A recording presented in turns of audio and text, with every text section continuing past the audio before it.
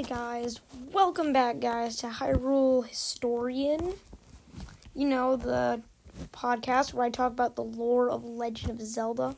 Today, this episode is going to be a little different. It's about the new game, Legend of Zelda, Tears of the Kingdom, which, the title was announced back in September. I have not been uploading recently, so I wanted to talk about it, just to see about what the game could be in the future. Now,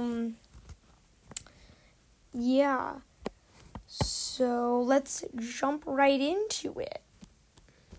So we got a new trailer recently for the new game and a release date with the name Tears of the Kingdom, and it's coming out May 12th, May 12th is going to be the official release date if it doesn't suffer any delays, and we are expecting a Nintendo Direct in the next month or so. So if we do get that Direct, I would be assuming a new trailer for Breath of the Wild 2, or I should probably start calling it Tears of the Kingdom, because we've been calling it Breath of the Wild 2 for so long now. So, what could the game be about? Well, for that question, I'm probably just going to say I have literally no idea. If I was going to build a game, I would probably say it's probably going to be, finally finishing off Gondorf, or Ganondorf? I think that's how you pronounce it. I used to call it Gondorf, but, in the first trailer, we saw this, skeleton that, comes to life, and we all pretty much assumed that it was Ganondorf, and now I think that it probably will be him again. And he'll still, how do I put it? We'll finish him off. It'll be the end of the Ganon era. We'll have to move on to some other villain, which would make sense. This would be a great time to end the Ganon era in a giant open world adventure with now double the world, with now islands floating in the sky, which I'm guessing is going to be Skyloft, because, in the first game, if you played through it, you'll probably see that there is, there is evidence that Skyloft did come down, who knows how many years ago at this point. I'm probably just going to say, 10,000. And now we've seen ruins of this. If you've played through, what was it called? The Heroes Temple? Yeah, I've got my 15-pound Zelda books that I've been researching lately. And I've been looking through. It's that temple, the Goddess's Temple or whatever. It's the one with all the guardians. I forgot. I know that's not the greatest.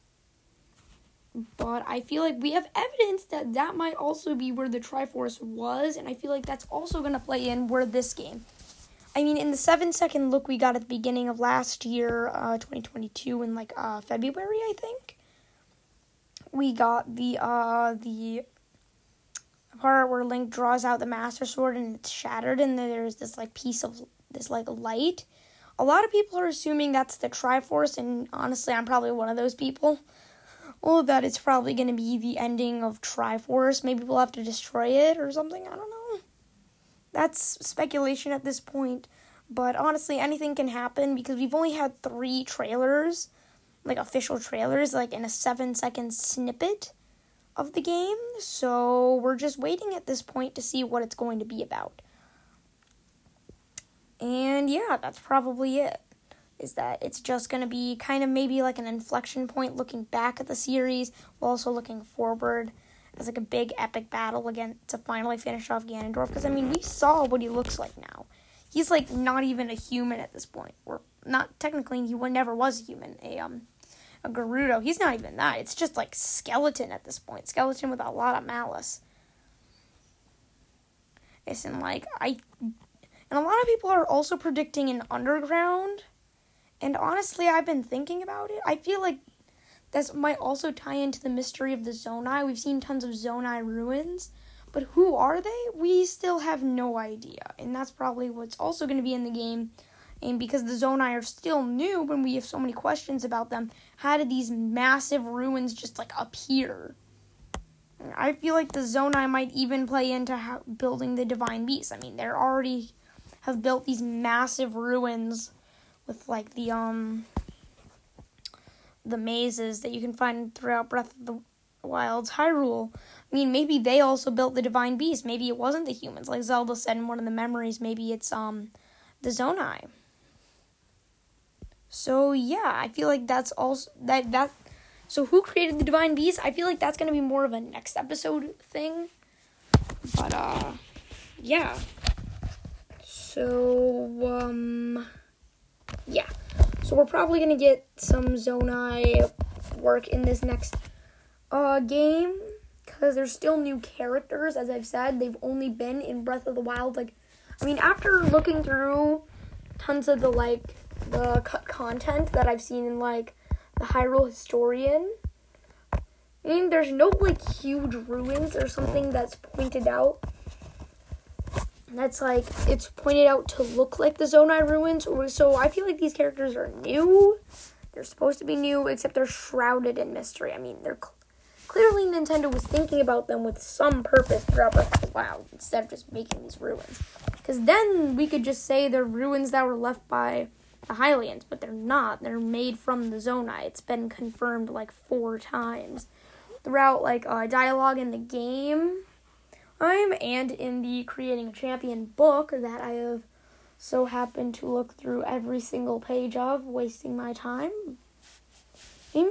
So yeah, that's great. We're also celebrating the podcast's 1-year anniversary in February, I believe. Around February 20th, we're going to be celebrating the podcast's first anniversary created, so stick around there, and that's in 31 days, I think.